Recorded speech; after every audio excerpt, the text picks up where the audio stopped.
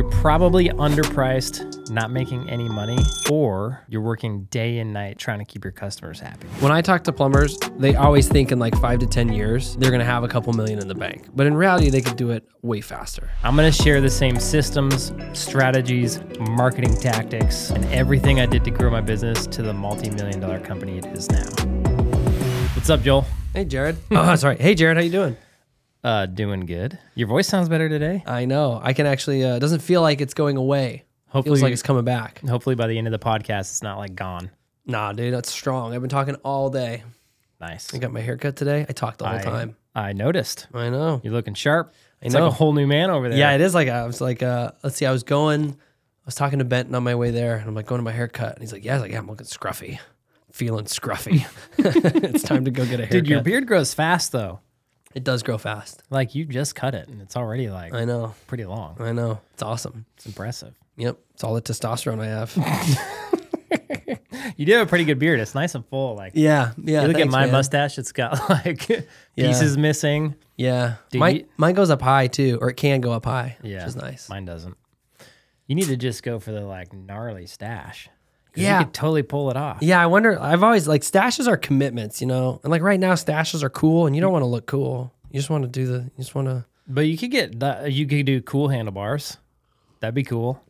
So, when I lived with a bunch of young dudes as roommates back in the day, I would always cut my beard into random things. And with my one roommate, Brennan, I would come out of the bathroom like, hey, Brennan, check it out. And I'd have the like handlebars. And I rock like goatee handlebars for like a month just cause. And he was like, every time he looked at me, he's like, you are disgusting. Yeah. Like, this is so gross looking. I was like, So what, if man? I was you, I would just go with a gnarly hood. Oh yeah, the broom mustache. Yeah. What do you think my wife would say? That's the easiest because you just comb it down and then take your scissors and go. And then it kind of poops up like that. Yeah. Do you think Ayla would appreciate that? Oh yeah, she'd love it. She would not. if I cheeseburger. I should next time I go see Chase, I should be like, I want a razor on my face, and I just want a gnarly mustache. Yeah. And Ayla will freak out. You'll have to work a while at growing that stash out. But. Yeah. And I'll have to grow this. I would want the beard to be really big, and then be like, take it all down, just leave me the stash, Chase. It'd be ridiculous. My kids wouldn't know what to do with me. It'd be awesome. Yeah. Cool, man. What are we talking about? We're going to talk about how to actually make money with your plumbing business, because the sad reality is that most people don't. And so last episode, we went into pricing pretty heavy. We're going to talk about everything else in this one. We'll probably still touch on pricing a little bit, but sure, it's we're going to cover all the other topics. Like, you can be priced right and still not make money if you don't have these other things figured out in your business. So yeah, sure. We need to make sure and touch on those things as well. So Yeah, that sounds like, seems like making money in your business is an important thing. Making money in your business is a very important thing. Yeah. I'd say it's number one important thing. In fact, I was just going over my core values the other day for wait, your core values or prospector's core values? Prospector plumbing core values. And we switched them up. Get money, get paid. Get money, get paid. No. Oh, sorry. I thought that was all three, you know? One of our core values is going to be profitability from now on. And some employees don't like it when you talk about money and how the business needs to make money. Yeah. But it's such an important part of the business. And so what I'm going to do from now on is I'm going to go in front of all my employees during a meeting. I'm going to just raise my hand and I'm going to say, who's here because they just love being here so much? And nobody's going to raise their hand. I'm going to say, who would come here if you didn't get paid? Who would come here and work all day and hustle the way you do if you didn't get paid? And nobody's going to raise their hand. I'm going to say, okay, who's here for the paycheck? And they're all going to raise their hand. I'm going to go, okay, that's why I'm here too. Yeah. This is all about everybody making a paycheck. So it needs to be part of how we operate the business. Everybody here needs to make a paycheck. And so we need to make sure that happens. Yeah. Part of making sure that happens is being profitable. Yeah. Why is it so hard? Why is this sometimes a hard thing to wrap our heads around? Like, you're here to make money. Like, because I'll have conversations with guys and they're like, oh, I'm not like greedy, or there's always like this caveat to, I'm not greedy, but I want to make money, or like there's always like some qualification that we feel like we have to make when we start talking about being profitable. It's just a misunderstanding from people of like what business is, how it works, and like what happens to all that money. That's probably it. And how much things cost, and you know, they have no idea why a business needs to be profitable other than the owner wants to make money. Your employees have no idea, right? Yeah. They just don't get it. Yeah, they don't see like, hey, if we're not profitable, then if something bad happens, we don't have extra cash in the bank. Right. And then that affects the employees. They don't see if we're not profitable, banks aren't going to give me money to buy new vehicles. Right? Sure. If we're not profitable, I can't get a line of credit. What if we go through a really bad time and I need a line of credit? If I'm not profitable, I don't have that. So they just don't see it. And then like you think about, you got plumbers working for you who grew up middle class probably, right? They didn't grow up rich and then decide to be a plumber. Right. That doesn't happen. So they grew up middle class or poor and they become plumbers. And then like we see it on our TikTok comments all the time. I'll do a video about, like I just did one about a flapper for $300. And you get people on there and they're like, that's highway robbery. Or even when I break down like the hourly rate, right? They're like, you shouldn't charge the customer for your overhead expenses. And it's, so there's a disconnect between how business works and then how business works and then the perception of how business should work. Exactly. Because, they think it's like, okay, you pay your plumber 30 and the materials were 30, so my bill should be like 90. Right. He makes 30, the materials were 30, and you make 30. Yeah. If you can't operate your business within that, then your overhead's not my problem. Like, fix your overhead. That's your problem. Yeah, you should be able to, operate your business out of your front lawn. That's how they think. Yeah. Which probably tangles right back into this conversation of, like, number one mistake that people make is they come from that kind of thinking, right? And they think that they have to operate their business within a certain threshold, right? And so they end up pricing themselves too cheap. And then they can't do the things that they need to do in order to run a good business. Can I tell you a story? And maybe that might illustrate this point. Maybe. We might have to work to get there. I was talking to this guy and he was like, he wanted to hire this plumber, but this plumber wanted to make X amount of dollars per hour. That to him was like higher than he wanted to pay. And he was having trouble like figuring out, okay, well, if this guy wants to make this much money on the check, he's got to work. He has to sell this many hours. And so he was saying, okay, well, I just don't know how this guy's going to perform. So I can't really offer him this job because I don't know if he's actually going to sell enough hours to allow me to afford this payment to him. And I think that's sort of what you're talking about, where in his mind, he's like, okay, well, if I want to pay him $40 an hour or whatever, he has to sell X amount. He has to make this much money in the year. And he might not do that. And when I talked to him, I was like, yeah, that's like the backwards way to think about it. It is. Like, if you want to pay him $40 an hour, your customer's going to pay for that. Yeah, and as long as he performs within average of what a plumber performs, then you're good. Yeah, but I think it's what you're talking about, where he has this idea of, like, instead of looking at it that way, right? Like, the customer's going to pay for this. He probably didn't think, like, to get employees, I need to pay them more. How do I afford that? Well, they're going to have to perform higher. What he should have said is, and that's actually will probably happen. They probably, like, better employees that you pay more do perform better. But the better way to think about that is, okay, if I have to pay them more, that means I have to charge the customer more. Right. How much more do I have to charge the customer to pay this guy an extra couple bucks an hour? Right.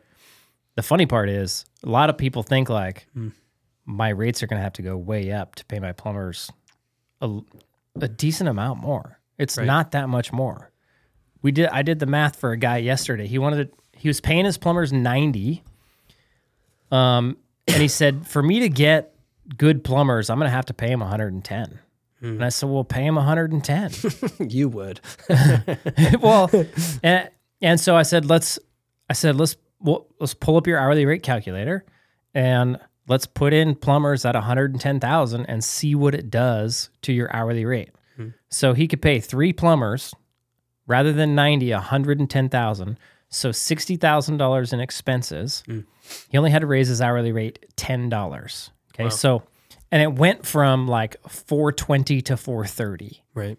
And so I looked at him and I said, okay, the average service call is 2 hours. So that means your customer is paying an extra $20 every time you go to their house. You're going to their house like, how often? If you go there every year, it's costing them an extra $20 a year. Do you think that that is going to make or break the difference between them using your service and being happy about it, or using your service and being pissed about it, or not using your service at all? Very unlikely. Yeah. So it's one of the few times, like when you're going through your expenses, you should not have any expenses that you don't need in your business. Like if it provides value to the end user or makes you more efficient so that it pays for itself, it's a good expense. Right. With a technician, it's like, if you don't pay them more, you're not going to get good ones. Right. And it's going to hurt everything else. It's going to hurt everything else. And it's going to make it so that you can't achieve that goal for yourself, like getting out of the truck or being the owner, autopilot business, all that kind of stuff. Yeah. There's 300 different companies in town that want to pay that plumber to work for them. Yeah. And they have a choice. And so you have to make your place of business the better choice, right? It's the only way.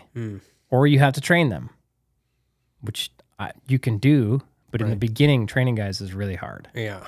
So I would rather just grab them from another company, give them a better job with better benefits and better pay, and then we're off to the races. Yeah, because it's almost like guys think they have to they have to make enough money before they can almost qualify to give guys more pay and better benefits. Like they're thinking about it like, well, I haven't made enough money yet to afford these benefits. Yeah. Once I make enough money, I'll be able to afford the benefits and hire that guy. And the reality is they just need to have enough work. Yeah. And be priced properly. Yeah. And then they can afford the guy. Yep. That's what goes into it. That's it. So, yeah, the last guy I talked to, he was like struggling with how simple it was. Like that was honestly a struggle because he had done some business training from wherever, and he was just like, it sounds so simple. Yeah. And I'm like, it's really not that complicated. No, it's not that complicated. No, it's not. And I think you said, I don't know if it was on last podcast or one before, but it's a lot of this mind junk or whatever you said that makes it complicated. It is. And then humans naturally want to make stuff more complicated than they need to. Yeah, we're super good at it. Like if it's super simple, so the model is really simple. And if you're running a simple model and you're not being profitable, you immediately are like, I got to make this model more complicated. Yeah, I must add things to this to make it profitable. What's funny is that on the other side, if it's a super simple model and you're profitable, you do the exact same thing. You're like, this is too easy. Yeah. There must be something. This must be doing something wrong. Yeah. Or this is fake, or this is like an anomaly or There's something. No way this is going to continue unless I add complication to it. Yeah. And this is dumb, right? Yeah. I think I said this on a couple podcasts ago. I was watching a video from Alex Hormozy, and he was talking about Charlie Munger. Yeah. And how when looking at an investment, so we're talking about like one of the greatest investors of all time, right? When looking at an investment, he would often say, nah, too hard. Yeah. Yeah. Right? No way. Yeah. Too hard. Like, I'll take an easier route. And so he would only invest in businesses that were simple. Yeah. Right? That's how it should be with your plumbing business.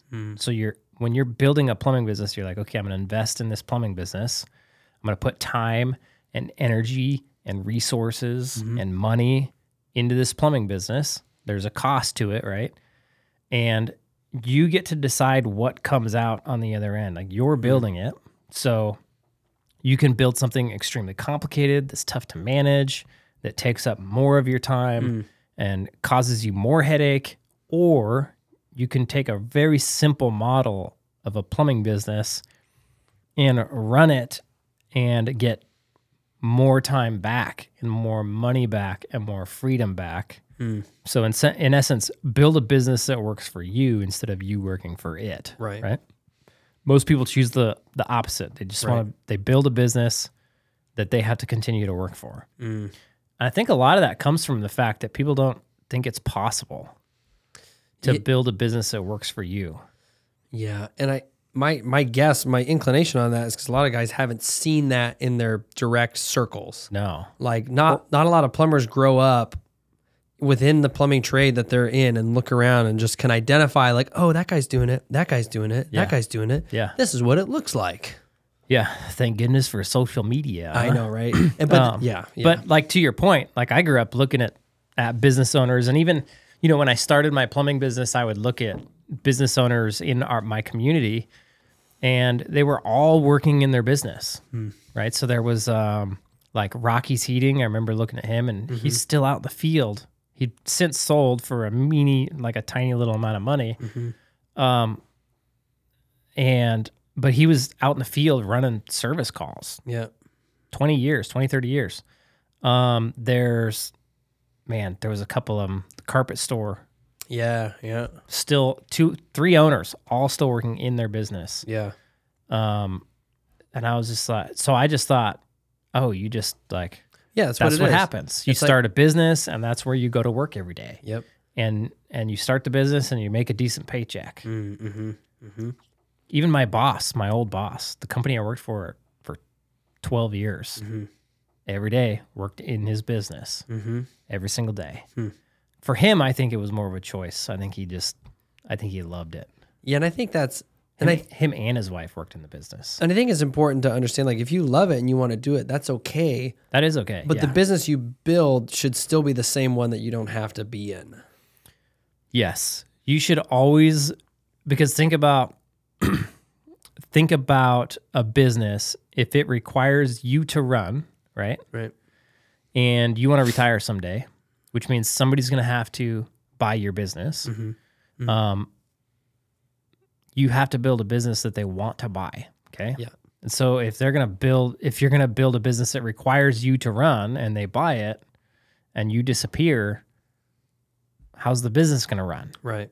That lowers the value of your business dramatically. Right. It's like, okay, now I got to find somebody else to run this business. Right. Well, if you do that for them, find somebody else to run the business and put all the systems in place and the things in place, then your business is worth a lot more. Yep. And that should be the end goal. Yeah, and it becomes much more of an asset to you than just that thing that sucks up your time that isn't really an asset, not as much. There's a really good book on that called Built to Sell. Great book. Yeah. It's like a story read. It's like my favorite kind of read. Oh, yeah, this is when we were talking about it, and I was like, see, Jared, stories are good for you. Well, it just helps illustrate the point, right? Yeah, yeah. And that book is actually good for like, building to sell and creating a very simple, basic business model. Yeah. Okay, so let's get into it. So when you think about a plumbing business, let's just go like right to the core of like what it is that you do. Okay. So, and we covered this a little bit on the other podcast. We're in the business of buying materials and skilled labor, and we resell them to the customer. Okay.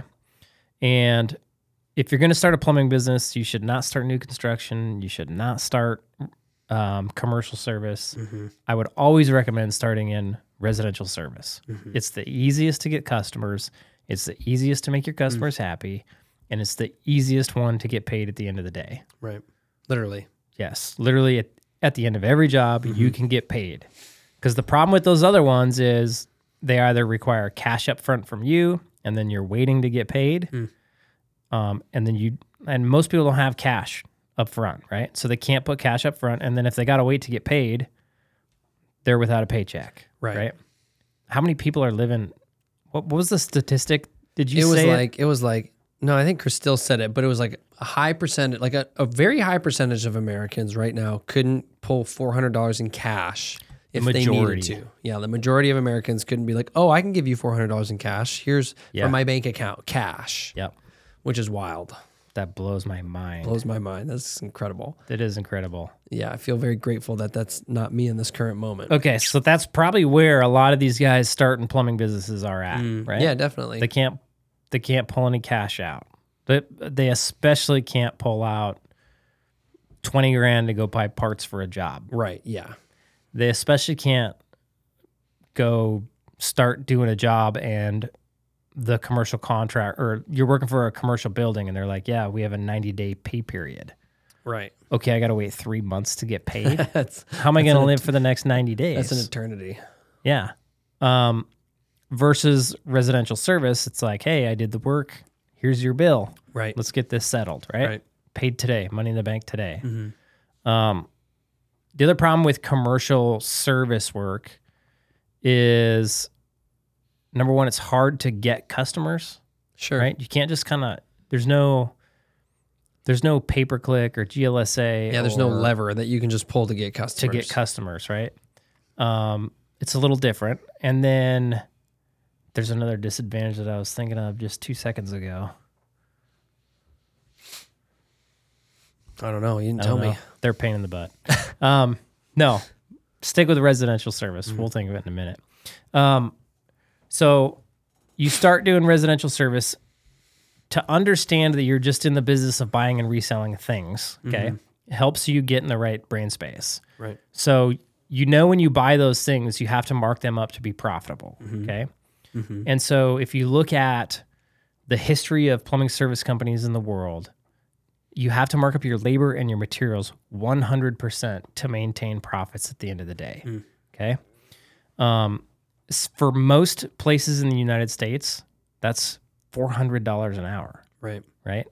So if you want to make, if you want to make money with your plumbing business, it starts with getting the right customer. So residential service, and then it starts with pricing your services properly. Okay. So you have to break down all of your costs and get it down into a billable hour in your business so that you know exactly what it costs you to run your business and go bill out 1 hour to the customer. Right. Okay. Yeah. Yep. It's vital. If you don't know what that costs you, you won't know what to charge the customer to be profitable. Yep. And chances are everybody else not everybody else, but most other guys in your town aren't going to be profitable, so don't copy their prices. 96% aren't profitable. Yeah. Right? So plumbing, and a lot of people will be like, well, then how do they stick around for so long? They stick around barely making it, paycheck to paycheck. Yep. Or the owner works in the business, right? Right. And that's the only reason they can stay afloat. Yep.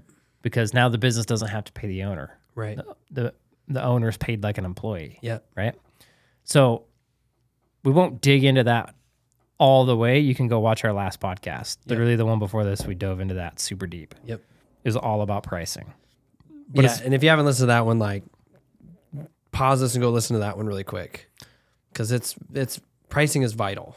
Pricing is incredible. It's the number one mistake.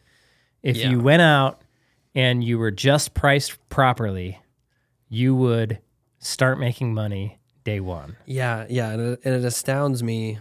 You would run into a bunch of other problems, but you would still likely stack cash in your bank account. Yeah, regardless. Yeah, yes.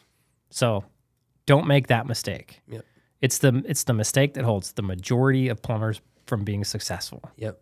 Just that one thing. Yep. Okay. What you're going to discover after watching that podcast and figuring out how to do your pricing is that you have to be way more expensive than you ever thought possible. Sure. So, and it's likely going to stretch your brain. And you're going to have to get over it and realize that it's just math and it's just money and it is what it is. Yeah, at the end of the day, you can charge that price, or you don't have to charge it. You can charge it and be successful, or you can not charge it and not be successful. Yeah, it's up to you. The choice is yours. But there's no way to charge less and be successful. It just doesn't work. Because again, it's a math. You can only work so many hours in the day, and it's just not gonna. You're not gonna be able to do it. You're not gonna be able to get enough quote unquote big jobs to make it pencil.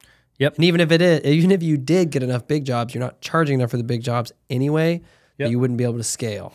So I would put it this way: if you want to work in the truck, doing the actual work for the rest of your life, and be left with zero retirement and a business that is worth absolutely nothing, having worked for 20 or 30 years, busting your butt for nothing, then don't price yourself properly. Right. Don't charge what you need to charge. Right.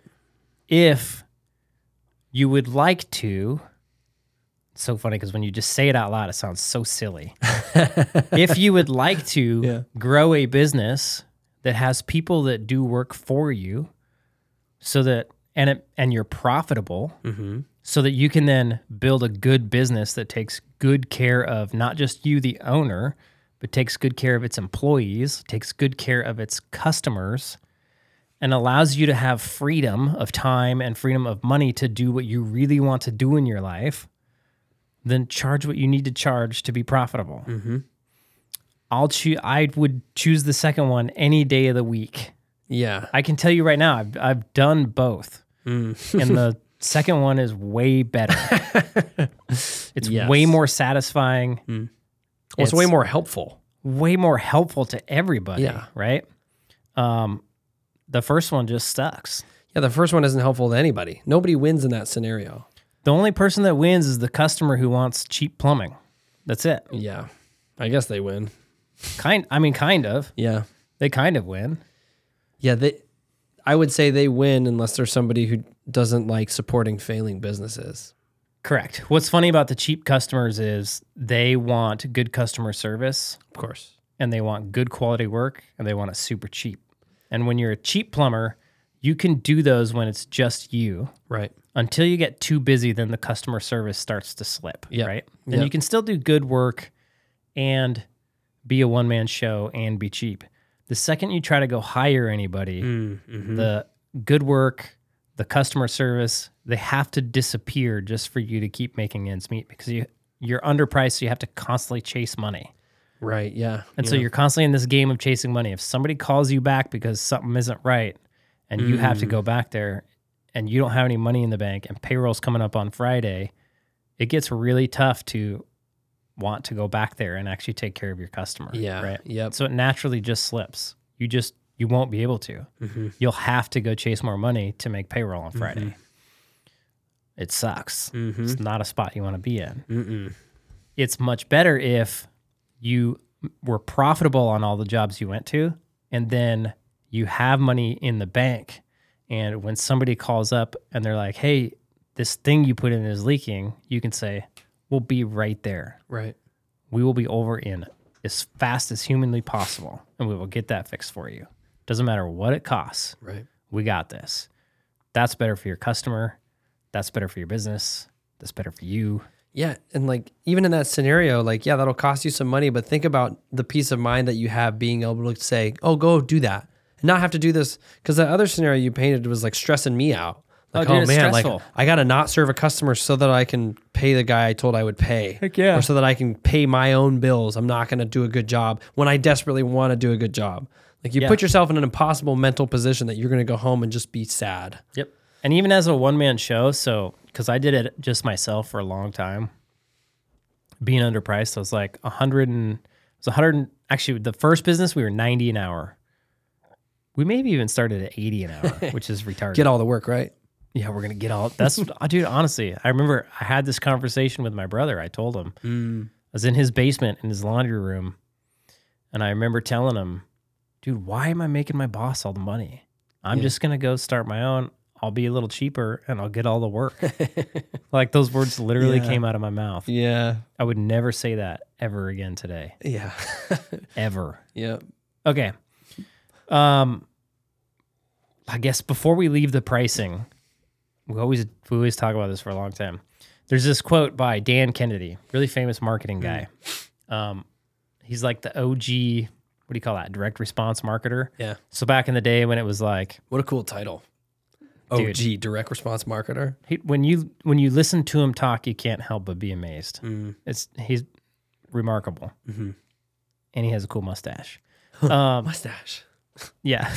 I gotta go. He has a quote that I love, and he says, "There's no strategic advantage to being the second cheapest in town, but there's a huge strategic advantage to being the most expensive." So people who think they are going to go be cheaper than anybody else in town and win somehow because they believe that customers only shop based on price. Right. But here's the thing.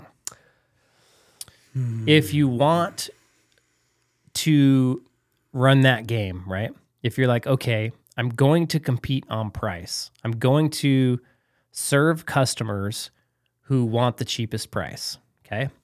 That puts all the plumbing on a level playing field, and the cheapest price wins, okay? Sure. So it's a race to the bottom, right? If you're not the cheapest, then this guy's going to be cheaper. And so it becomes this race till margins are so thin. Yeah, pay your employees the least.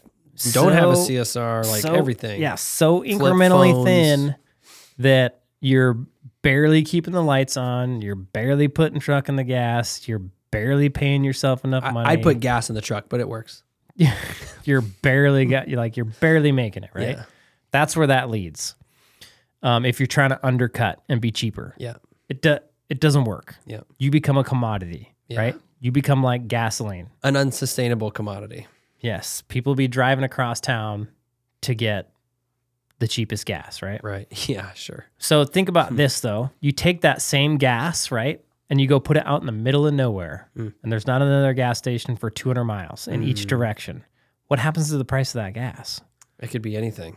It could be anything. It goes way up, right? And they still sell gas. Right. Okay, so that's what you want to do with your plumbing business. If you take your plumbing business and instead of focusing on competing on price, right, just being another gas station in the sea of gas stations, you can focus on being different than everybody else. So right now there's a gazillion unwrapped vans, one truck chucks, guys answering their own phones, not sure when they can get to you, providing subpar service. If you pull out of that crowd and you create a brand and a name that stands out and is memorable, okay? And you actually start answering your phone. You hire people to answer your phone. You actually run a real schedule so you can tell people when you're going to get there. You get on a good CRM so that you can actually track your customers' data and actually have a scheduling software that does all that stuff, right? And then you go and provide professional service. All of a sudden, you're that gas station out in the middle of nowhere, right? And now you're not competing on price. You can charge higher prices because you're a different kind of plumbing company. Right. Sure. And people want it. Yes. Even if you guys have never found the people who want it, and you probably don't believe that those people exist who can afford it, they exist. They exist. And the problem is you're attracting the ones who want cheap plumbing. Yes. Right? You're doing it to yourself. I like that gas station now. It's a good one. Yeah. Came up with that on the spot. That's pretty good, man. Man, you must have had your Wheaties today. I'm getting smarter by the day. Yeah, you are. It's all that butter you're eating. I've been eating a lot of butter. I know. I'm going to start eating a lot of butter too. Are you? It's good for you. Yeah, except my wife doesn't like Kerrygold. She says that the wrappers are really bad for you. What? Yeah.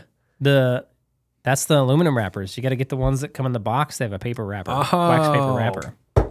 Thank you for that. You're welcome. Dang, I got to go, Jared. You got this, right? And it's easier to measure because the Kerrygold butter that comes in the tinfoil, it's 4 sticks of butter. Yeah. And so I try to eat a stick of butter every day. Might sound crazy to people on the internet, but if you buy the one in the box, it's 4 separate sticks. Yeah, so then it's easy. Easy measurement. It's just and then coffee in the morning, you just cut that stick in half. Drop it in there. Butter coffee. I just chew on the butter. I dip it and take a bite. I mean, I actually don't do that. Do you get salted butter or unsalted? Salted. Yeah, it's the way to go. Yeah, it's definitely the way to go. It stays softer. It does, dude. This is an argument that me and my wife have all the time. Yeah. I tell her, look, salted butter stays softer and you can spread it easier. And she always buys unsalted butter. And she's like, no, it doesn't. She probably puts it in the freezer too. She Okay, she put it in the fridge. That drives me insane. Oh, sure. She'll put peanut butter in the fridge too. Yeah, what's up with that? I don't know. That's not right. Anybody listen to this? If you put butter or peanut butter in the fridge, stop listening to this. You're not welcome. You got to go. I'm sorry. You are not welcome. You should not own a plumbing business. Yep. You got to go fix that peanut butter and butter first. Yeah, that's actually step one in the playbook is fix your peanut butter and butter situation. Totally. Yep. Dude, that was major offshoot. Okay. It's important though. It's good to hash that out real quick. Yeah. Okay. So just by price, not competing on pricing, but competing on service, you move into a market all of your own with, and there may be, competitors doing that in your area, but you move from a market of hundreds or even thousands into a market of like maybe 5 or 10 or 15 or 20. Yeah, right? so that really speaks to the guys who feel like they're in the dog race, right? The guys who are just like, there's just so much competition. They're the ones competing on price. Yes. Yeah, exactly. And that's Second, why I can't get my phone to ring because everybody's doing the same thing I'm doing. You can't get your phone to ring because you're not charging enough to pay for marketing, right? Yeah. So the second you move out of that rat race and stop competing on price and stop worrying about how much the customer is spending, you immediately put yourself in a better market. Just bam, like that. So it's one of the best things you can do. And you don't have to put all of these things in place. Right. You can literally just still drive the same van. If you have a junky, crappy looking van, it would probably be good to go get at least a new one. What if you can't afford a new one yet? It doesn't cost anything. Go sell your personal vehicle. Oh yeah. Like how many people do you know that got I know, yeah. they got like $2,000 payments on their vehicle there. I mean, if you got a $700 vehicle payment, vehicles are expensive these days. And you go get a brand new Dodge Ram ProMaster, your payment will probably be $900, $1,000. Right. Couple $100 more. That vehicle will get you one more job and pay for it. I guarantee it. Yeah. Right. So go sell your personal vehicle, get rid of that payment, and then I don't know, do whatever you got to do. That I would definitely do that. Sure. That's something I tried buying old junky vans. And it wasn't until I bought a nice new van that I was like, first thing, it just raised my level of confidence in myself. Right, because you weren't showing up in a junky. Yeah, because if you imagine, like in your head, you're like, I got to go charge this customer $400 an hour, and I'm showing up in my rattly old junky van. Yeah. When I showed up in I bought a brand new Sprinter van. When I rolled up in my brand new Sprinter van, people would be like, dang, cool van, man. Is that a Sprinter? I'd be like, yeah, it is. And I'd be like, heck yeah. I just raised like my value in myself. Yeah. I'm really doing it out here. Yeah. So if you go buy a brand new van and you just put on clean clothes, maybe a polo, or if you're working in the cold, get like a nice vest or something and look presentable. Cut your hair. Go see Chase. Get your beard trimmed. Brush your beard. And then don't smell like garbage. Like don't smell like crap. Don't smell like cigarette smoke. Don't smoke in your van. Don't smoke in your van. Like if you need the nicotine, maybe just like quit smoking pouches or something. Just quit smoking. Yeah, it's probably better for you. Yeah. Well, I know it's better for you. No, it is better for you. And the thing is like, if you're gonna be a business owner and you can't even quit smoking, you're not gonna make it as a business owner. Yeah, I promise. So, if you haven't quit smoking yet, quit smoking. It'll help build your discipline, which will help be a better business owner. Yeah, don't just replace smoking with vaping. Who are we kidding here? You're killing yourself way faster. Don't vape either. That's like for little kids. That's such a funny statement because it's true. Little kids like to vape. I don't understand it. What benefit do you get from vaping? I don't know. I don't either. You just look dumb, in my opinion. Yeah, and you kill yourself. Sorry way to all faster. the guys that vape out there, but that's how I feel about it. When I see a guy who's vaping, it's weakness. All I look at, I'm like, man, I'm sorry that you feel like you have to do that. I immediately think he's like 15. Yeah. But then when I see a grown ass man vaping, I think, yeah, wow, he like pulls out his vape thing. That guy has zero discipline. Yeah. He is not mature at all. Yeah. And if some of my guys probably vape, because I was about to say, I would never hire you. And then you're like, wait a second. I bet some of my guys vape. But then again, they're not the business owner, right? They're not. So it makes sense. Like they're where they're at because of the habits they've chosen to keep and not shed. Yes. It's not necessarily the habit that's keeping them there. It's what the habit represents. Sure. Represents a lack of discipline. Yeah. A lack of desire to do better. And so if you have those things in your life, like if you don't have discipline, if you don't have a drive to do better, you're never going to get better. Yeah. And if you can't take the thing out of your life that you can objectively tell that it is not good for you, there is no way that vaping is good for you at all. No. And yet people will say, it's all right. I got to have some kind of vice. And why would you, like, what benefit does it have? Well, it keeps me calm, I guess. Why would you have this thing that you have to spend money on, you have to spend time doing, that makes you look like an idiot, that has no benefit? Why? I don't know either. Okay, so clean up a little bit and answer your phone. Just answer the phone. Like when it rings, answer it. That's it. And that's also a discipline thing. Like I talked to a guy today who was like, I was like, how many jobs you booking per week? He's like 10 when I answer my phone. And I was like, if you're that guy, hire a CSR. Yeah, and I was like, well, how come you're not answering your phone? He's like, well, either I'm working or sometimes I just don't want to. Dude, I feel that guy. Yep. I hated answering my phone. Yeah. This is the worst.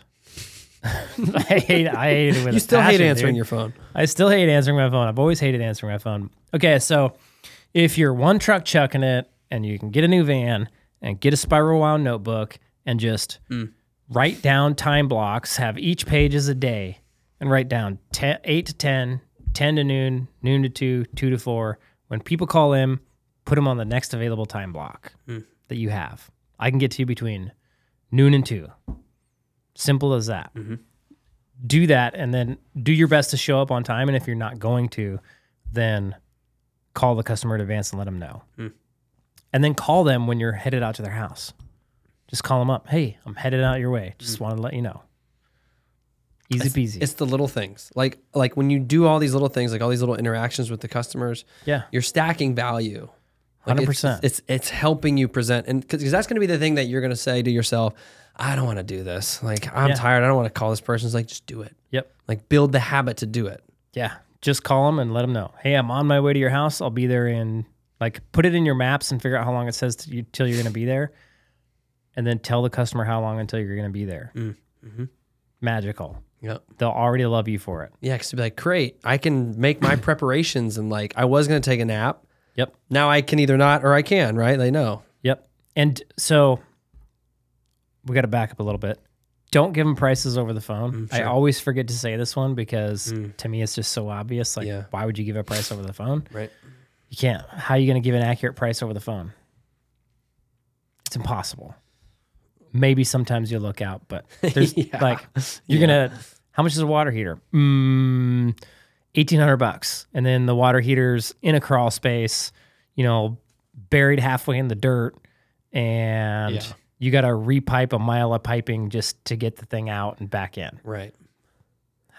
And like in that scenario, like that customer's asking for that price is probably going to go, all right, thanks, bud. I'll give you a call back if I can't find a cheaper customer. Yeah. So screw that guy. Yeah. Right? So don't give pricing over the phone. If you download our playbook, by the way, there's a link in the description to our plumbing business playbook.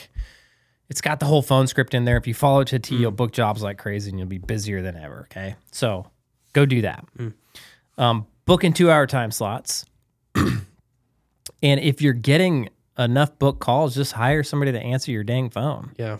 If you're priced right, you'll be able to afford it. Yep. So if you're getting a couple book jobs a day, like you're busy half of the day on jobs, that's 2 jobs, then you need to hire somebody to answer your phone because that's half the day that you're busy at a customer's house where you don't want to be answering your phone if you're at a customer's house.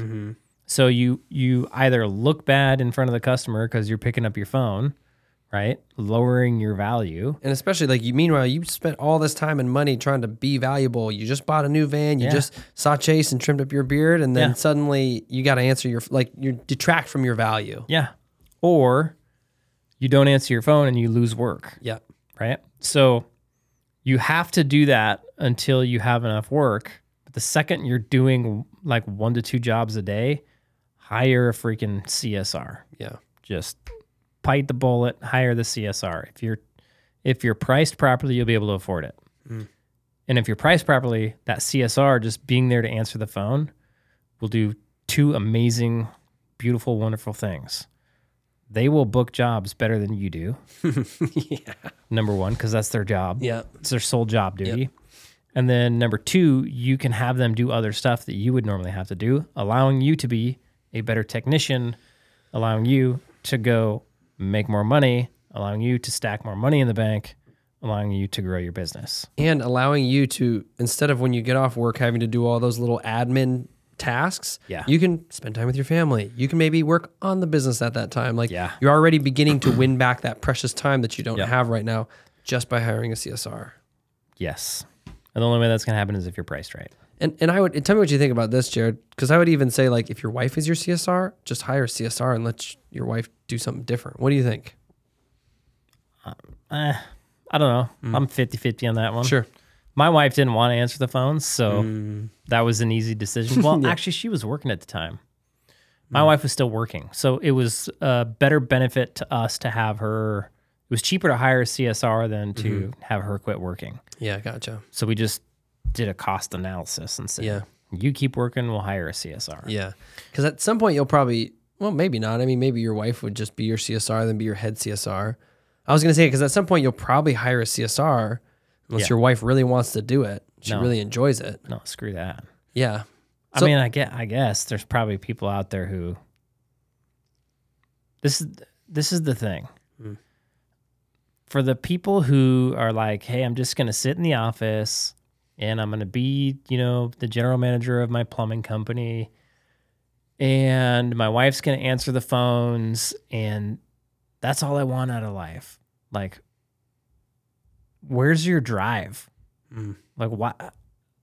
You could get there so fast, but then why settle with that? Yeah, I think with that, they think that getting there is going to take 10 years. Like, it's going to be this journey to get to that point. Yeah. And that's like capping out, because it goes back to what we talked about at the beginning, where guys just don't actually really know what's possible. Like, they don't know like how quick you can get to the point where you're even out of the truck and you got guys running around, a CSR answering your phones and marketing going. Like, they don't know how fast you can get there. And they also don't understand like what kind of revenue you'll be pulling in when you get there. Yeah. I just, like, why set your cap so low? Like, why not dream way bigger? And even if, when you get there, like the amount of business owners that stay there, it's like, why? Yeah. And I think it comes down to, they get comfortable. Well, I think they get comfortable, but I think they just don't know what to do to go to the next place. Because like the amount of business owners that you and I talk to who are there have a bunch of crap that's wrong. And so it's like they don't even know how to get beyond there, and they just don't have they don't know how to do it yet. But then they don't go figure it out. Well, because maybe they look around, they see that nobody else has figured it out. This must be how it goes. So I guess that's what I don't understand is I was watching a video earlier today that my GM sent me, and it was this guy, and he was making the point that people make decisions based off how much money they have. The majority of your decisions are based off how much money you have in the bank. Yep. And he was like, he was like, you can't tell me that when you're going and buying a plane ticket and you look at the first class plane ticket and it's $3,000 versus $1,000.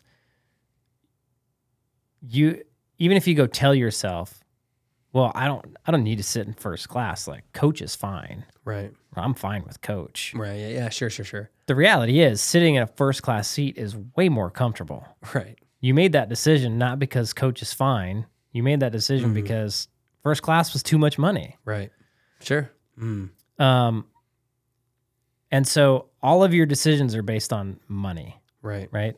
And I just don't understand why you would not want to, like, I don't want to limit myself based on money. Right. Like it goes two sides, and this is getting off topic again, but so I've been reading Ecclesiastes. I've been reading a commentary on Ecclesiastes, and I freaking hate Bible commentaries. You do. Yeah. With a passion. Yep. But I've been reading one by Tony Evans. I actually like Tony Evans because he's like, it's like common sense, no nonsense, logical, not all this crap that Joel's into, words and stuff. Words, big words and junk. Yeah, Screw that. Yeah. So for me, I have no problem like dreaming big, desiring to push forward. And I have no problem being like, it's this weird thing. So I'm totally content where I'm at, but I always want to push forward because if I want to fly first class, I don't want to be limited by, I mean, I'll be honest with you, I like flying first class. Yeah, I think anybody who's flown first class would say, I like this. This is nice. It's nice. They bring you the warm rag to put over your face and the hot dude. It's awesome. And they bring you the hot thing of nuts and like some of my flights I've been on first class, I got a nice steak. And you can go into like the first class waiting room at the airports. Yeah. Which my wife didn't know until when you sent her up first class. She didn't know that till her way back. She's like, I could go get free food in the lounge. I never knew this. It's awesome. Yeah, I'm taking a nap. But here's the deal. If I'm going to go fly back to Fairbanks, Alaska, where my plumbing business is, when I look at the $3,000 ticket, I'm like, I don't want to, I'd rather spend that $2,000 on something else. Yeah. I don't want to do that. I would much rather be like, hell yeah, let's fly first class. This is way better. Right. But at the same time, I'm super content flying in coach. I'm super content with the size house I have. So I don't remember where I was going with this. You're reading Ecclesiastes. Oh yeah. Eat, drink, and be merry, right? It's like he boils it down to the meaning of life is to enjoy the blessings that you've been given. Sure. The little things, because at the end of the day, striving towards riches and houses and cars or success or a big business or whatever, at the end of the day, we all just die, right? What? And and when you're dead, you ain't going to care, right? Well, maybe. So we toil all our lives to achieve all these things and this stuff, and it's useless, right? But at the same time, I think if you were to just chill out and sit down and just be okay with mediocrity, to me, that's wrong. So if we're supposed to enjoy the good things in life, it's like when you have the time to spend with your family, enjoy it. Sure. When you get to wake up, so I wake up every morning and drink coffee and read my Bible and then work out with my wife. That's a blessing. Like, that's great. Sure. But then for me to just like coast the rest of my life, that's like a waste of the talents that I have. It's a waste of I have a heartbeat and I have the ability to move and the ability to think and the ability to do and build and progress. I think if you're just going to go settle for, okay, this is good enough, I feel like it's a waste. Yeah. It's a waste of the talents that you've been given. Be a waste of a life. Think about in the book, The Science of Getting Rich, my favorite book. If you haven't listened to it, go listen to it. It's good. It's a good listen to because the guy's voice it's cool. Yeah.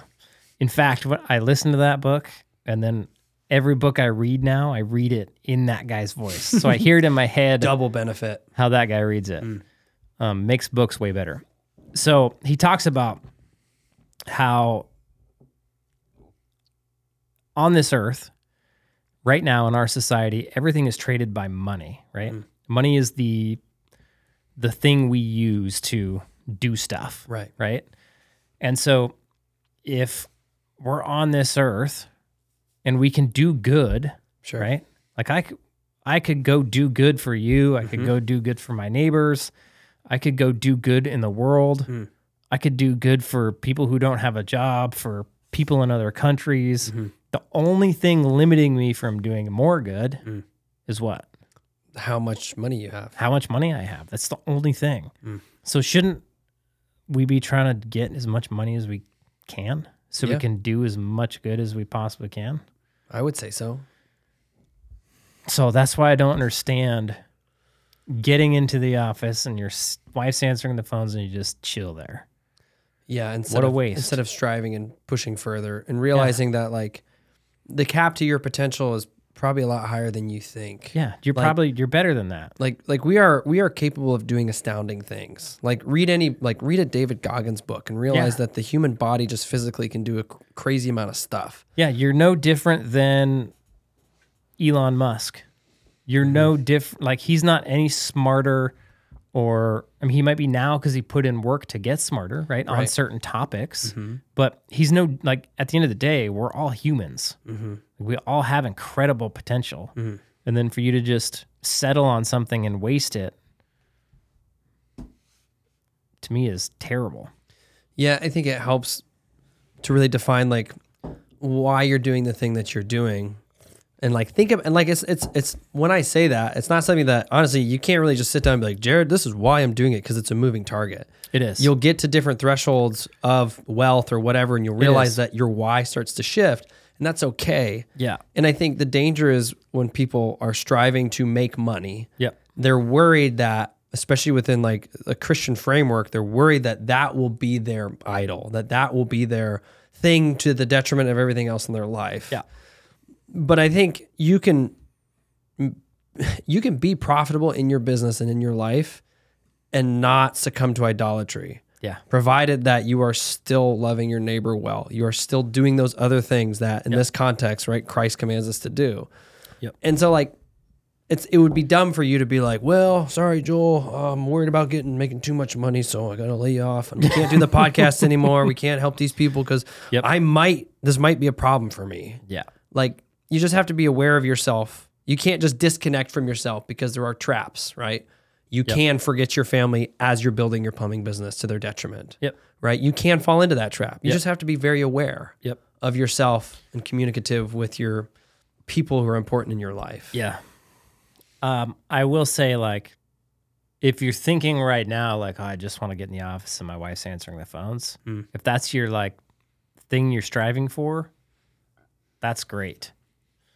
But when you get there, don't get stuck there. Like, keep striving for new things. Yeah, when you get there, don't think that will satisfy you. No. Because chances are it won't. No, it won't. And if you put all your hopes that in that moment, your problems will go away, because that's what we hope. Yeah. Once I make this much money, all my problems will go away. Life is going to be so good. I'm going to be so happy. It's like, maybe. No. And like, I mean, like, if you can't be happy now, living paycheck to paycheck or making $50,000 a year or making $100,000 a year, it doesn't matter how much more money you make or how much less you have to be out in the van. You're not going to be happy. Yeah. However, there is a very convincing statistic that says when you start making over $75,000 a year, your level of happiness increases a lot. And that's just because life gets easier at that point. Yeah, you have far less anxiety, and it's just, you could still be content making less than that. It's just a lot harder. Yeah. I would say you have to be, I don't know, what I was going to think about saying is like, you have to be like a lot better at being thankful. Yeah. But then still, my question would be like, okay, but why aren't you making more? Like, because to this whole point of this little aside in this conversation is like, you can make more than 75K. Like, you can figure that out, man. Yeah, dude, anybody can. Like, anybody can. So, like, there's something that's holding you back. Yeah. It's probably vaping. Probably. Yeah. Okay, let's get back to business here. Yeah, making money with your plumbing business. Making money. Okay, so where did we leave off? Well, we just talked about hiring a CSR. My question was, if your wife wants to be your CSR, should you just hire a CSR? I mean, and it's fine if your wife wants to be a CSR. Yeah. That's fine. Yep. But I wouldn't let her stay there. I would get her out of there as quick as possible. Yeah. And for part of it is what we just talked about, but then the second thing is like your wife's going to be way more valuable in other spots in your business as well. Yeah, sure, of course. So when you can get her out of that CSR spot and free up her time to do other things, more important things, that's going to be really valuable. Yeah, because she's committed to this business like you are. She's committed like you are. Nobody else is. Yep. And she has, she has different skill sets than you do, right? Yep. So, and that's different for every relationship. Of course. Like, my wife had the skill set when she never answered our phones, but she eventually quit teaching and came into the business, and she had the skill set of being able to look at the business and say, okay, we need to start working on these things to get to the next level. Right. And part of that was like SOPs. And I barely made it through high school. Right. I didn't go to college. She went to college. She starts whipping out like rubrics and things starts getting it all organized. She couldn't necessarily write the SOPs because she didn't quite understand how the whole business ran. Right. But once I had a good starting point, you had a good framework. I had a really good framework to then go write my own SOPs. It's the only reason we got SOPs, right? Yeah. Because my wife was able to step in and do that. So your wife has skill sets that you don't have. Right. And you have skill sets that she doesn't have. So as a team, you make a better team. You make a better product. Right. You just have to learn how to work with each other. Yep. That can be tough sometimes. That's been me and my wife, sometimes we don't work well together. We work, I shouldn't say we don't work well. We haven't worked well together in the past. Right. Is probably a better way to say that. And sometimes, I mean, that's like everything, like that's a learning process. It's learning. And you can figure it out. Oh yeah. Yep. You start doing it and then you realize, oh, that didn't work. Right. Or this was a mistake. We need to do this differently. Right. Right. And then start doing differently based on what you learned in the past. Yeah, exactly. I'll say, that's like a lot of growing your business is saying, well, that didn't work. Let's do differently. Well, that didn't work. Let's do differently. Right. Based on data you have in the past. Right. Who said like stupidity is doing the same thing over and over, expecting a different result? Is that Einstein? Maybe. I don't know either. That's what most people do in their business. Yeah. They just do the same thing over and over and over, expecting a different result, knowing it doesn't work. Right. And it usually starts with like, it'll work this time for some reason. New construction is going to work this time because I just got a new builder. Yeah. And this builder's awesome. Yeah. But it's not going to work. No. And I wouldn't want to rely on one builder anyways. Yeah. That'd be a terrible spot to be in. Yeah. Okay. So, hire a CSR. And then it's a matter of like following the, you're priced right, you're scheduling right, you got a CSR. Now it's a matter of like following the right model.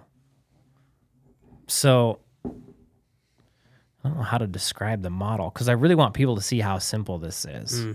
So at its core, like what my business does is we advertise to the general public or to homeowners specifically, hey, we have plumbing services that you can buy. Okay. They call us and we answer the phone and we put them on a schedule.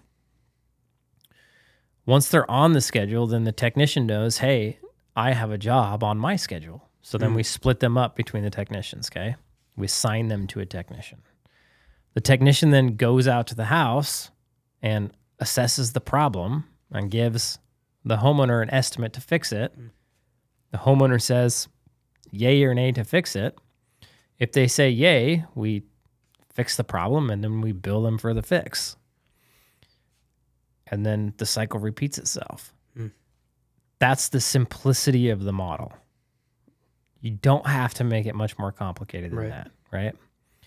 And that's really like the core basics. So if you can get to the point where it's you in a truck, it's your CSR, you have a schedule, and you're going to people's houses and you're fixing their stuff and you're charging them enough, that will set you up for a foundation that most people never get to. True. Okay? Yeah. So from that point, it's a game of pushing your marketing and getting more customers to see if you can get busier than you can handle. Okay? And every time you get busier than you can handle, that means, hey, I can now leverage other people's time to make more money. It's really what you're doing. Like you hired the CSR to leverage her time or his time. He would be weird. Her would be better, I think. But You're leveraging her time to do things so you don't have to do them so that you can make more money. You're buying your time back, right? So you start hiring technicians, okay? So at some point in time in your business, it gets messy, right? Sure. So you can imagine, like, if I've got 3 technicians out in the field running around doing stuff, and I don't have any software or system where everything runs my business, right, it's going to be difficult. Right. So at that point in time, you need to get on a good CRM, right? So we typically, we're on Service Titan. I would recommend anybody get on Service Titan. And it's usually about like when you get like the third guy in the field and the owner can kind of pull out of the truck and be in the office a little more. Now he can implement a good CRM. Right, okay? Sure. So, and what's going to happen is you're going to, this whole thing is about making money with your plumbing business, like actually making money. You can actually make money without a CRM up until a point. Right, yep. And then you stop being able to make as much money as you should be making because it's not fluid. It's not systemized, right? So at that point in time, all the systems you really need are a good CRM. Right, sure. Because a CRM is a system in and of itself. A CRM, yeah, it just acts as a system in and of itself. Yep. And it's meant to run in a certain way, okay? And the reason CRMs are built to run in a certain way is because that's the best way to run a plumbing business historically, right? Right, yep. So they build their CRM for profitable plumbing companies to be profitable, right, so that they'll keep paying for their CRM. So if you're trying to use go-arounds and do it differently than what the CRM wants you to do, just stop and do it the way the CRM wants you to do it. So you can implement, a program like Service Titan. And what that's going to do is it's going to give you a scheduling on into a system. So all of your customer data is going to go into a system. You're going to be able to schedule on a system.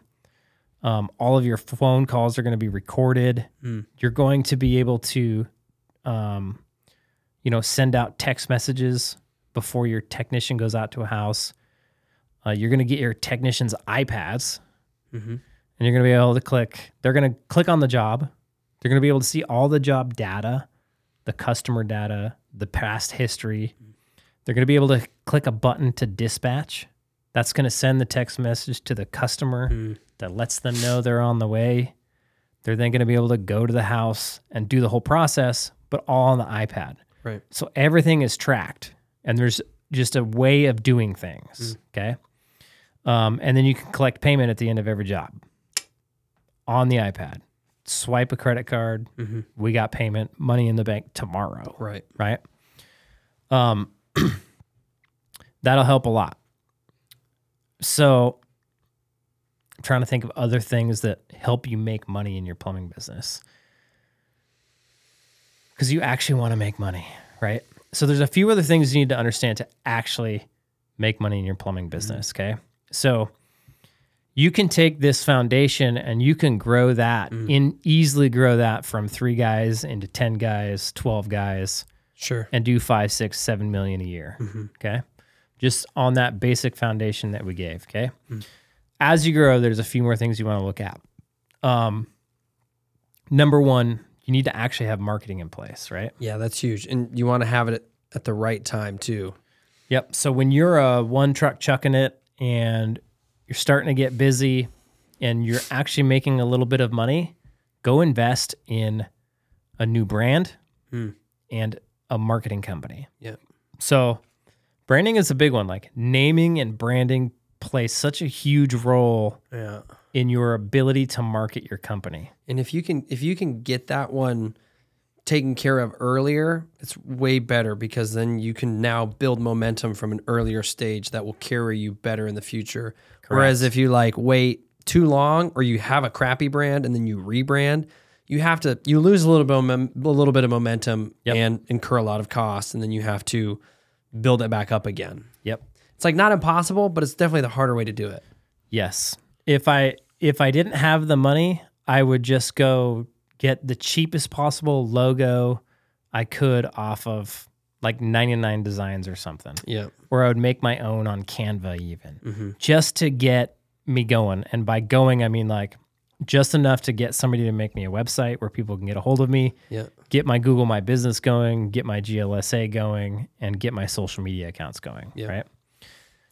And then the second I got enough money, I would dump it into rebranding. So sure. And rebranding, like you're just going to redesign your logos, your colors, and your textures, right? Right. You can pick a good name from the get-go. Yeah, sure. So a lot of people want to do like Joe's Plumbing. Yeah. That's in my playbook. Yep. Terrible name. Don't do that. Mine was J Rod's Plumbing. Terrible name. Don't do that. Yeah. You want to choose something that is going to ring true to your customers. So in my mind, there's two styles of names. If you're curious about naming and branding, go read Dan Antonelli's book from Kick Charge Creative. I think it's called Branded, Not Blanded. Very good. Explains all this in way greater detail than I'll ever be able to even understand. Smart guy. But the gist of it is like, okay, let's think about a name for our company. So there's names like my name, right? So we are Fairbanks, Alaska. It's a gold mining town. That's how we were founded. People went up there looking for gold. The main is the mascot of the town. Yeah. What do you call that? Yeah, sure. You can call it mascot. That's fine. Yeah, his name's Pedro. He was a gold miner, right? So, or he was a prospector is what he really was, right? So we named our company Prospector Plumbing and Heating, and it was a name that was used already in some other areas, but not very often. Right. So it was already a recognizable thing. Right. Like, oh, this is a recognizable name. It's already used in the community a tiny, tiny bit. And there was no other plumbing and heating companies called Prospector. Right. And then we created a prospector as our avatar, and we named him Pedro, right? So when we first rolled out our brand, we renamed ourselves Prospector, and people saw our trucks running around wrapped in purple and green. Like we chose colors and textures that hadn't been used as well. People saw Prospector Plumbing and Heating, and they didn't forget it. Right. It was something that they couldn't unsee. Right. It was something that once they saw it said Prospector and it said plumbing and heating, and they saw the Prospector character, they literally just can't forget it. Right. Because it's just so easily remembered, right? Yep. And it's recognizable from a large distance. Recognizable from a large distance. And people in that town, like if I took that same name and put it in Florida, people would be like, what is a prospector? Yeah. Right. Yeah, it wouldn't resonate. It wouldn't be as memorable. Okay. Yeah. So it's specific to our location is why it's so memorable. Right. Yep. Okay. So there's those kinds of names where you're kind of dealing with your location to create something that's more memorable. And then there's names like I'll give you two examples. There's one I really like. One of the guys in our coaching program, he named his business Lickety Split Plumbing. It's awesome. He's got a little guy flying with a jetpack. Yeah. And it says Lickety Split Plumbing. Great. People are going to see that once they see it. It's going to remember. They're never going to forget it. Yep. And it's associating with like what the service is going to be like. Yes. Yeah. It's going to be really fast. Yep. Right? And you could take that brand anywhere. Yeah, sure. Right? You could pop that in Fairbanks. You could pop it in Florida. You could pop it in California. Yeah. That's a brand you could take anywhere. And that's a good name if your ambitions for your company is like multi-state kind of thing. Correct. So it's good to think about what you're going to do with your company. There's a company called Call the Bee, right? Same kind of thing. It's like, oh, and they have a bee as their avatar. And then it says plumbing, HVAC, and electrical.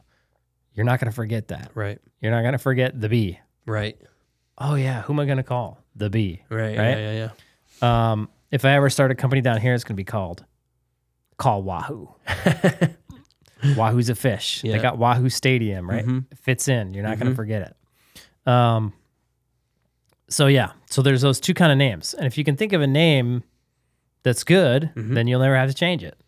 Yeah, and that'll help you a ton. It'll help you a ton. Nobody's going to remember Joe's plumbing. Yeah. Nobody's going to remember J-Rod's plumbing. Nope. Nobody's going to remember anything else silly, right? And then when it's your name, like especially with J-Rods, like you ran into the fact that people wanted J-Rod. Yeah, dude. They didn't want somebody else. Yep. They didn't want your technicians. Well, I want to talk to J-Rod. Yeah. And then you realize that like, dang, I'm marketing to this very small group of people who really like me. Yes. And then when we're talking about business value, when J-Rod's plumbing gets sold and then that new owner's like, well, I'm not J-Rod. Like he's probably already going to be thinking about rebranding. Well, what sucked is when I started to grow as J-Rods, because we grew to like 3 guys with the J-Rods branding. Yeah. What sucked is that if my technicians made a mistake, they would call the office ladies would answer, or the office lady, who was your wife, would answer, and they would be like, well, I want to talk to J-Rod. Yeah. And it's like, why? Yeah. And I didn't want to talk to anybody. So the second we changed the name, that went away. It was like, interesting. Nobody, some of the old customers knew we rebranded, but a lot of them were like, well, I want to talk to the manager. Yeah. I'm like, this is much better. Yeah. Now I'm the manager, not J-Rod, right? Not their buddy J-Rod. Yeah, exactly. And now it doesn't matter if I'm not there because they can still talk to the manager, right? So much better way to go than just using my name. So once you implement good branding and you get your trucks wrapped, that is going to, remember how I said when I rolled up to a house in a new van, how much better it made me feel? The first time I rolled up to a house in a fully wrapped van with a really good brand, my confidence level went through the roof. Yeah. It was like, oh, I am a legit business. Right. Right? Yeah, sure. Yep. Not pretending anymore. I'm a legit business, okay? We'll also do that to your customers. You show up in a nice wrapped van, this is a legit business. They're going to get taken, they're going to take care of me. And that's what you want. You want to attract customers who want to be taken care of, who want to spend their money with you, right? That's what having a good brand, good name, and a good image for your company is going to do, okay? So you get the van wrapped, you have a nice logo, you went through a rebrand, you have a rat name. Now you need to work on your image. You need to get branded outfits for your guys. So polos are typically what you would do. Some guys get away with t-shirts. Right. I think it probably depends on your location, right? So if you're like in Fairbanks, Alaska, we have polos, we have sweatshirts, we have hats. They all have our logo on them. And then we get the guys a Carhartt vest with our logo on it as well. Right. And then they just wear their jeans and their boots. If we showed up in khaki slacks, we'd get thrown out of people's houses. Yeah, they'd be like, "What are you doing? Who are you?" Yeah, what kind of salesman are you? Yeah, totally. Because it's just a bunch of rednecks up there. So, but if you're in ritzy California, somebody shows up in dirty jeans, they might not like it. Yeah. So think about your location, get your guys dressed up all nice, and then present yourself that way on the internet. So you're going to rebrand. Now you want to hire a professional photographer and get some good pictures of you and your team smiling with your van behind you. Yep. You're going to look super awesome. You're going to look like a professional company. You're going to look like you're going to take care of people. You look like you're doing good things in the community. You look like you have a happy team. People are going to be attracted to your business. And you're miles ahead of 99.9% of other businesses. Yep. And then when we talk about early in this podcast about pricing as that gas station out there, this all helps fuel the confidence for you to do that. Yes. And then really look the part for that. Yep. For that type of company. Here's the thing though. You can't try to do all these things and not charge the high price. Yeah. You can't, because that's always the thing. It's well, Jared, I don't have these things. So that's why I can't be charging this much. That's an excuse. You absolutely can. Yeah. And you have to if you ever want to get to that point. Yeah. Right? You just have to. You cannot build your business and invest in new vans and van wraps and logos and all this stuff if you're not charging enough for it. And marketing. This is all not pre-marketing necessarily, but kind of pre-marketing. We're not even talking about marketing yet. Correct. Correct. Okay, so then you're going to roll this brand out all across the internet. Now you look like super legit. You have a legit marketing company. What do you mean by that? Like a company that's handling your website and your pay-per-click and your GMB, and they're posting on social media, and they're running Facebook ads, and they're running Google retargeting ads, and they're running YouTube ads, and they're doing your mailers, and they're doing your email marketing. Like all of that stuff needs to start happening, right? You have to have multifaceted marketing going, not just like this thing over here you're doing and this thing over here you're doing and all that.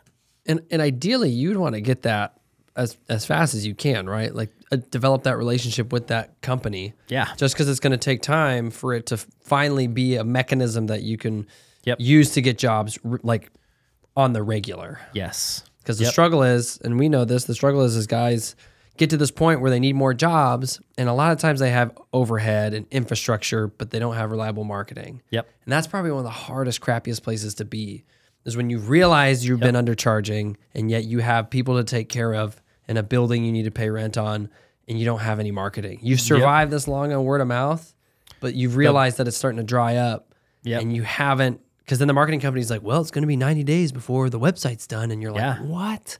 Like, what the hell am I supposed to do now? There's guys going through it right now. They've been word of mouth for a long time, and they rode all the, like for the last 3 years, it's been great. Yeah. Right? Yep. And so people are just rolling on word of mouth. Well, call volume's down now. Guess who's not getting all the work? The word of mouth guys. It's slowing down. So, and you can see it in AdWords costs. Like I even see it in Fairbanks. Our AdWord cost is up. Yeah. I saw this last time a couple of years ago. AdWord costs went up. I rode the wave out, outbid everybody. Nobody else could continue to buy it. And our ad costs went down when everybody jumped off, right? Yeah. Work picked up again and everybody's like, I can't do these ads anymore. Yeah. We just kept them rolling. Yeah. Which is funny. That's an advantage we have of being in a smaller market versus in a huge market. That would be a little tougher. Yeah. But that probably third thing, if you really want to make money, you have to be willing to be the most expensive and you have to be willing to like dominate on Google. Yeah. Like if you can't afford AdWords, right? You're probably not expensive enough. Yeah, because somebody in your market can. Well, multiple people in your market can. Yeah. If AdWord cost is, let's say during busy season, AdWord cost is unreasonable for you, then you're probably not expensive enough. Yeah. Like raise your marketing budget and then raise your prices to accommodate. Right. Right. You have to get customers to be a business. Yep. Okay. So next part of this is, if you want to actually make money, you actually have to do a good job. You actually have to provide a good service, okay? So, and it starts from the very beginning. Like when people call your business, and we're talking about a little bit more of a mature business, okay? As you mature in business, you start getting all this branding in place and all this stuff. People start holding you to higher expectations. Sure. Okay? So you have to level up your game. It's not going to be the same as when you were one truck chucking it or you had two guys. You have to start leveling up your game at some point in time. So you need to make sure that your phone is actually getting answered. And you need to make sure they're answering like within the first few rings. That phone needs to get picked up. Yep. And there needs to be a nice, friendly voice on the other line. And that needs to be a good experience for the customer. It needs to be a nice, friendly experience for them where they feel like they were heard. The person took care of their needs. They were nice, and they're going to get taken care of. Right. Right. The second part of that is, you're on a CRM. You need to be watching your schedule, and when your guys are running behind, you need to communicate with your customers. Yeah. You need to be absolutely hardcore about communication with your customers, right? If you're gonna be 10 minutes late, 20 minutes late, 30 minutes late, call that customer and communicate that. Let them know, right? You can't over communicate, but you can most definitely under communicate. Yep, definitely. Right? The customers they're gonna be super mad about under communication, and they're probably never gonna be mad about over communication. And if they are, it's whatever. If they are, at least they weren't mad about under communication. Yeah, right? I don't know how many like 4-star reviews you ever got because never too much communication, so it was 4 out of 5 for me.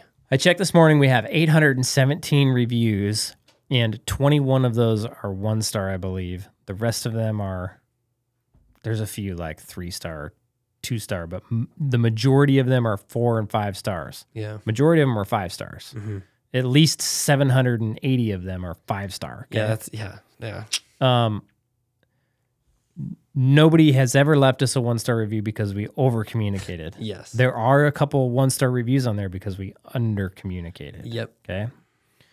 So communicate with your customers. Okay. Then when you go out to their house, like your technician has to do a good job. Mm-hmm. So you need to start putting a process in place for them to do that. Mm-hmm. You have to start training them on what that looks like. Yeah. So you need to write that down and train your guys on, okay, this is how we park. Like we don't park in the driveway, we park in the street. Mm-hmm. We don't park behind another car. Right. We don't park in front of the garage door. We park off to the side. Mm-hmm. Like in Fairbanks, there's a lot of instances where we can't park in the street because there is no street. Right. It's just a big long driveway up to this house, right? We don't ring the doorbell. We knock on the door. Right.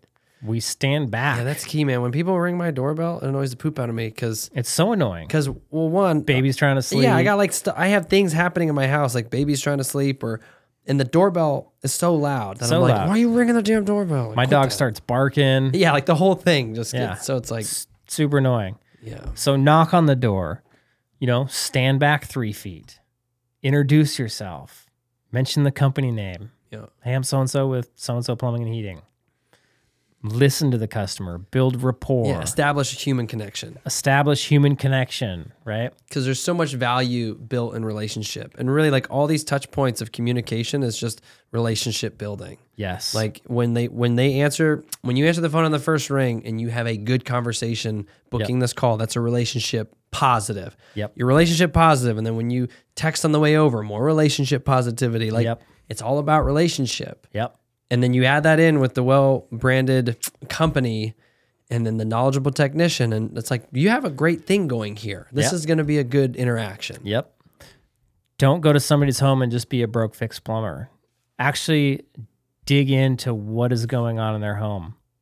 Figure out the symptom, but then go look at the cause of those symptoms. Yeah.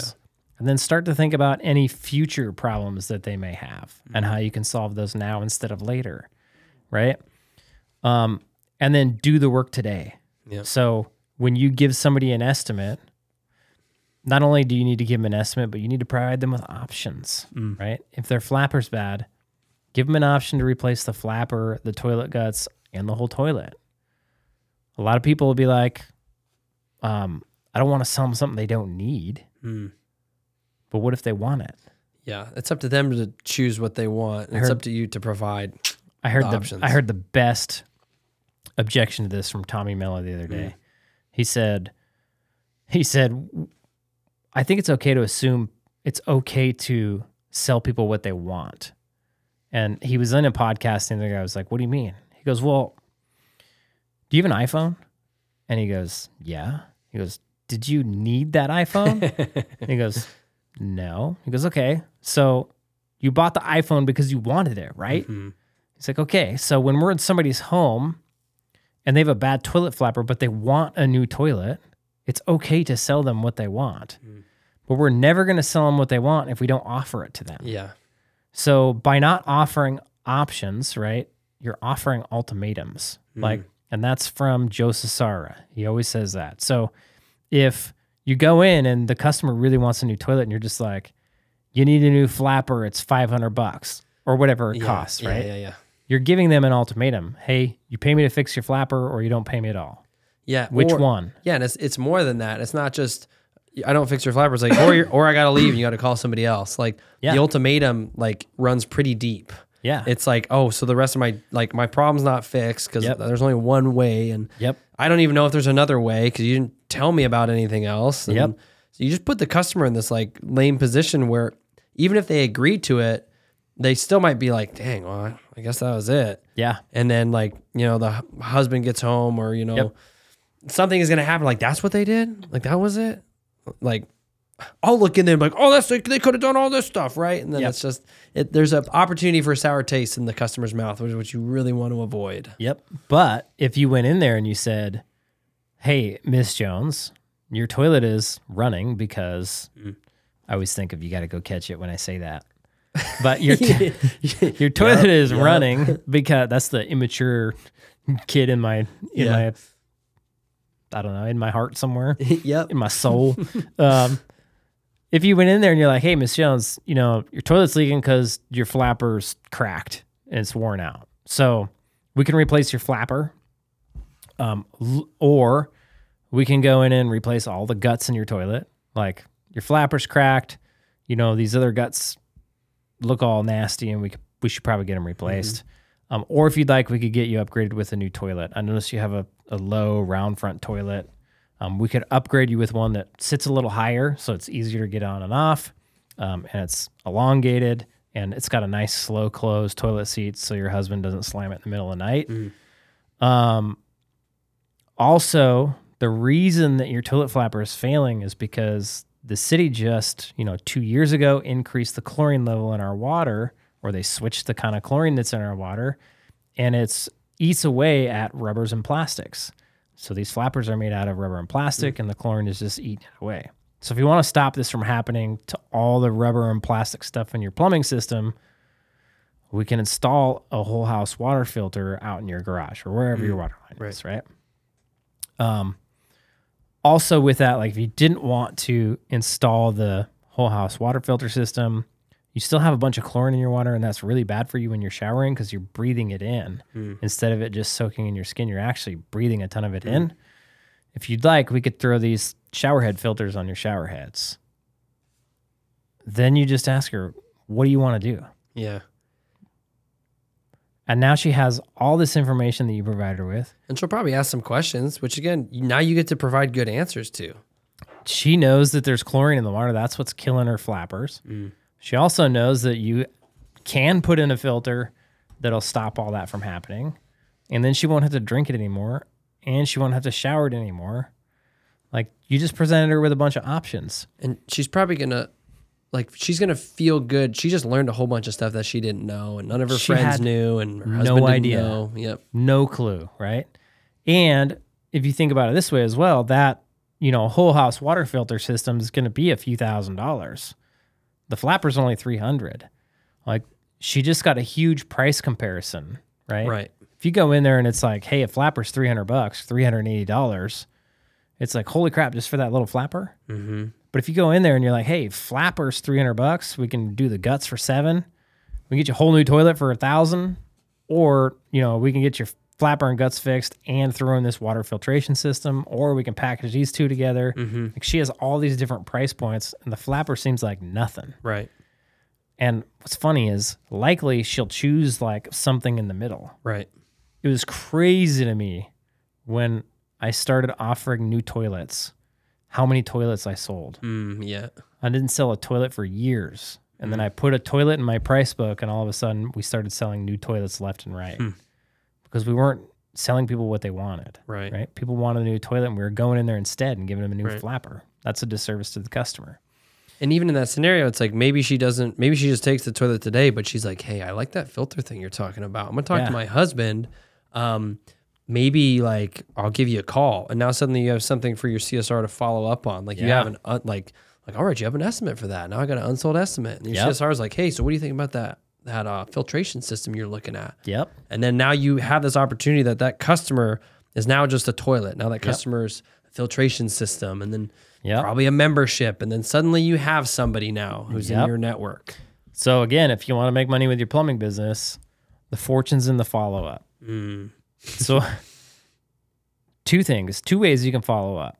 You can follow up via your CSR, which is the best. So our CSRs at the end of every day, they're calling estimates from yesterday. And then when you're slow, you can recall those estimates again. And it's an easy conversation. It's, hey, this is so-and-so with so-and-so plumbing. That's all you got to say. This happened to me the other day. I called the company here, HVAC company, and they gave me a bunch of estimates, and I didn't do any of them because I didn't know what my wife wanted to do. And they called the next day. Hey, I think it was Jennifer, and it was Peden. And they were like, hey, this is Jennifer with Peden. And I was like, oh, hey, how's it going? She's like, good.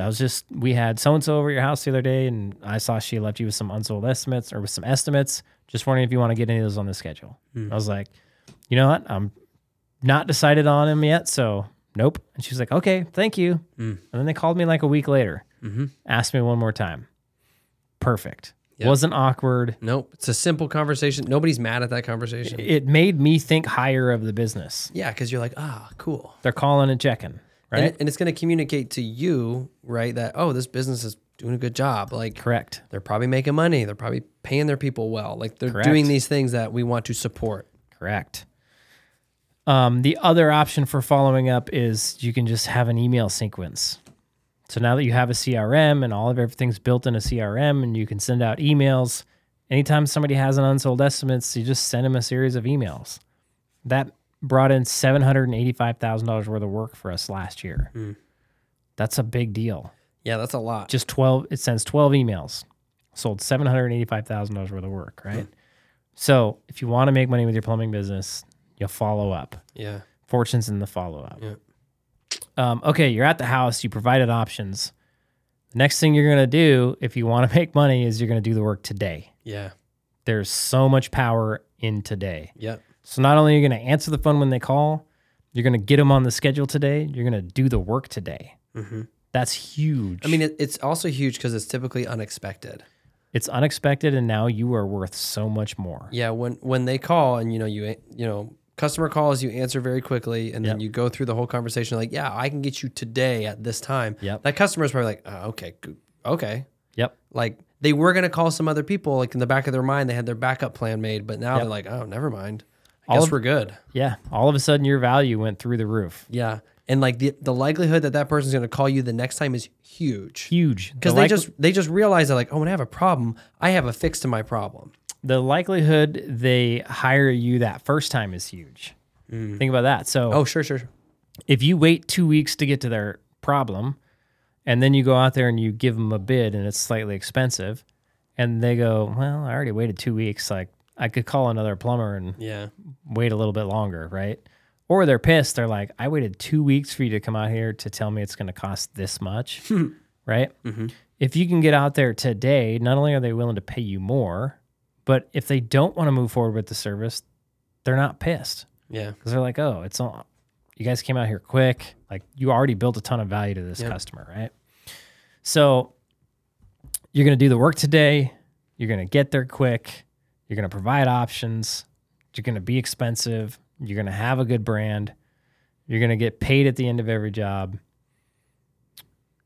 If you do those things, you'll be doing pretty good. Yeah. One more thing. You're going to start a membership program. Yep. So when you go provide a service like we just described, you create happy customers, okay? So you want customers to be you want them to think that you were awesome. Like this is hands down the best service I've ever had. That way they'll go leave you 5-star reviews, okay?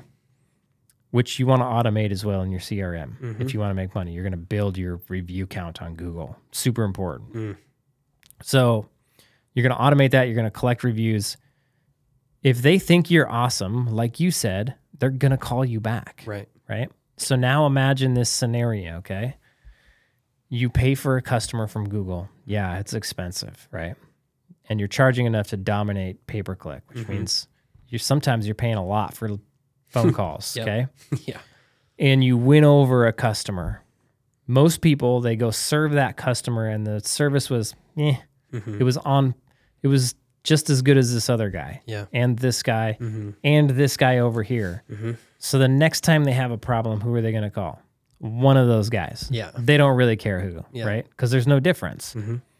When you go out there and you provide that exceptional service, and they're like, dang, this was rad, and they leave you a 5-star review, guess who they're going to call next time?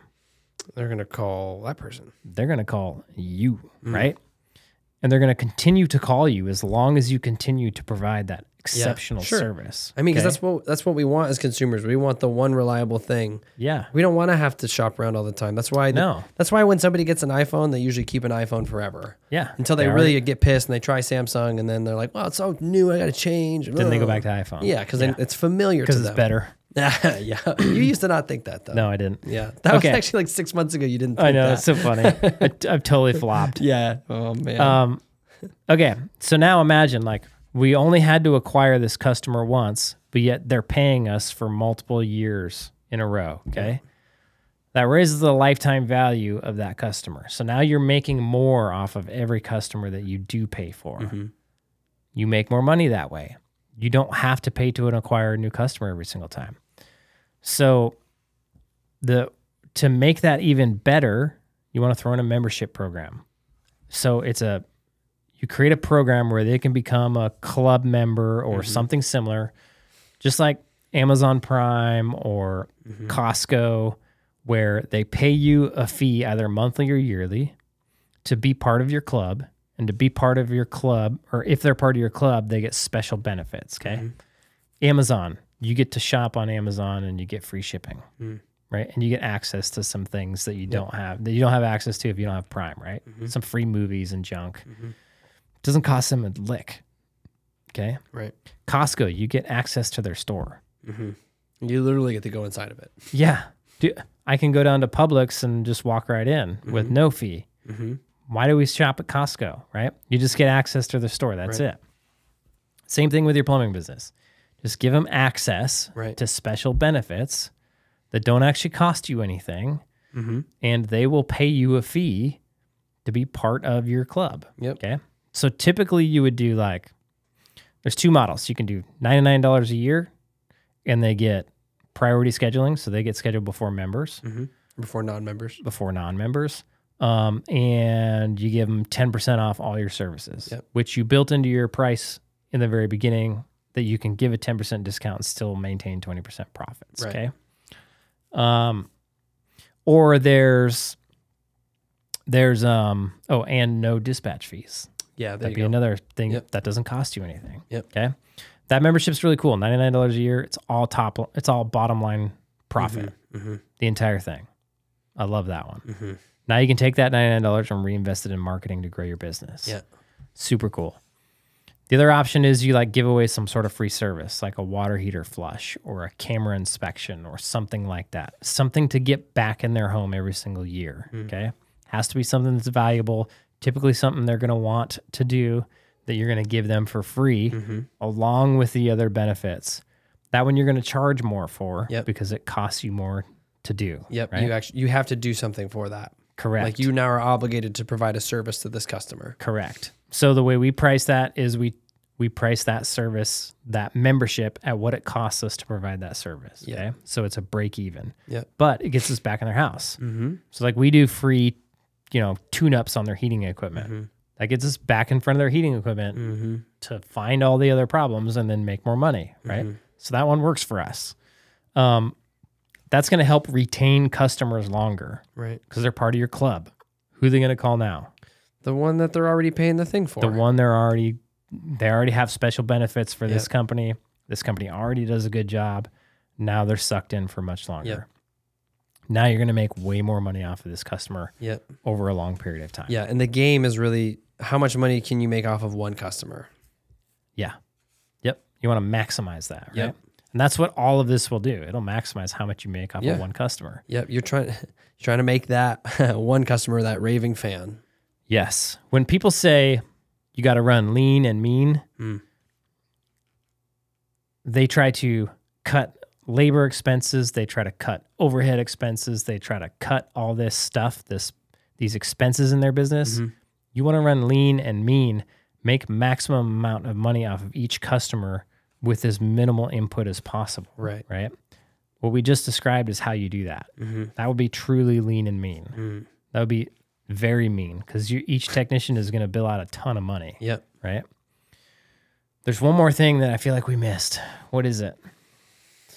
We didn't really talk about sales. We did barely, but we didn't really go into it. Yeah, I don't think that's the thing that we missed. I'm not a big fan of pushing sales. I'm a bigger fan of pushing service. Yeah. Like coming at it, distinction. Coming at it from the point of like, because you can get into like car salesy, right? Yeah, and you can also like put your mindset in this position that sales is dependent upon the conversation the tech has in the house and nothing else. I think sales starts with building rapport, being a good communicator, and looking at the bigger picture. Yeah.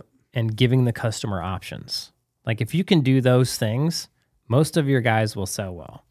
And if your guys are confident that the place they're working at is a good place to work at, yeah, because then they're going to feel comfortable trying to help these customers. Yeah. Like so much goes into that sales area that isn't tied to the tactics involved in the conversation. Right. And a lot of guys want to find those tactics because the hope is that there's a silver bullet in there to just increase revenue. The hope is you can say this one magic word and then everything's going to be fine. Yeah, but the reality is that that's not the case. Yeah, and like sometimes it's like if you're getting well, it's not probably not going to be you because you're the business owner, right? Mm-hmm. It's going to be your sales guys. Your technicians are going to be getting this objection over and over again. Yep. That's not necessarily indicative of a sales problem. There's probably other problems you have to look at. Right. Like it's like, oh, well, did we answer the phone, or how do we sound on this area, or how did you park, or all these other things, or like how are you? What's your appearance? Yep. Like there's something else that you have to look into than just the words or the script that they're using. Correct. Correctamundo. Yeah, I can't think of anything that we're forgetting. We'll remember it. There's one more thing we'll remember it after, and then we'll mention it on the next one. Oh, dang. Okay, before we go, if you guys want help with your plumbing business, go get our playbook. The link is in the description down below. After you grab the free playbook, literally all we need is your email, and we email it to you. But after that, you go to a page where you can book a 15-minute call with somebody on our team to talk about our coaching program. It's the awesomest coaching program you've ever seen. Totally worth getting into. We will literally help you do all the stuff we just talked about. Plus, we'll give you all the resources in there. Plus, you'll get involved with a community of people who are doing the same thing. Plus, you'll have access to me where we can help you one-on-one with your business. So go do that. Thanks, Jared. See you, dude. See you, Holmes.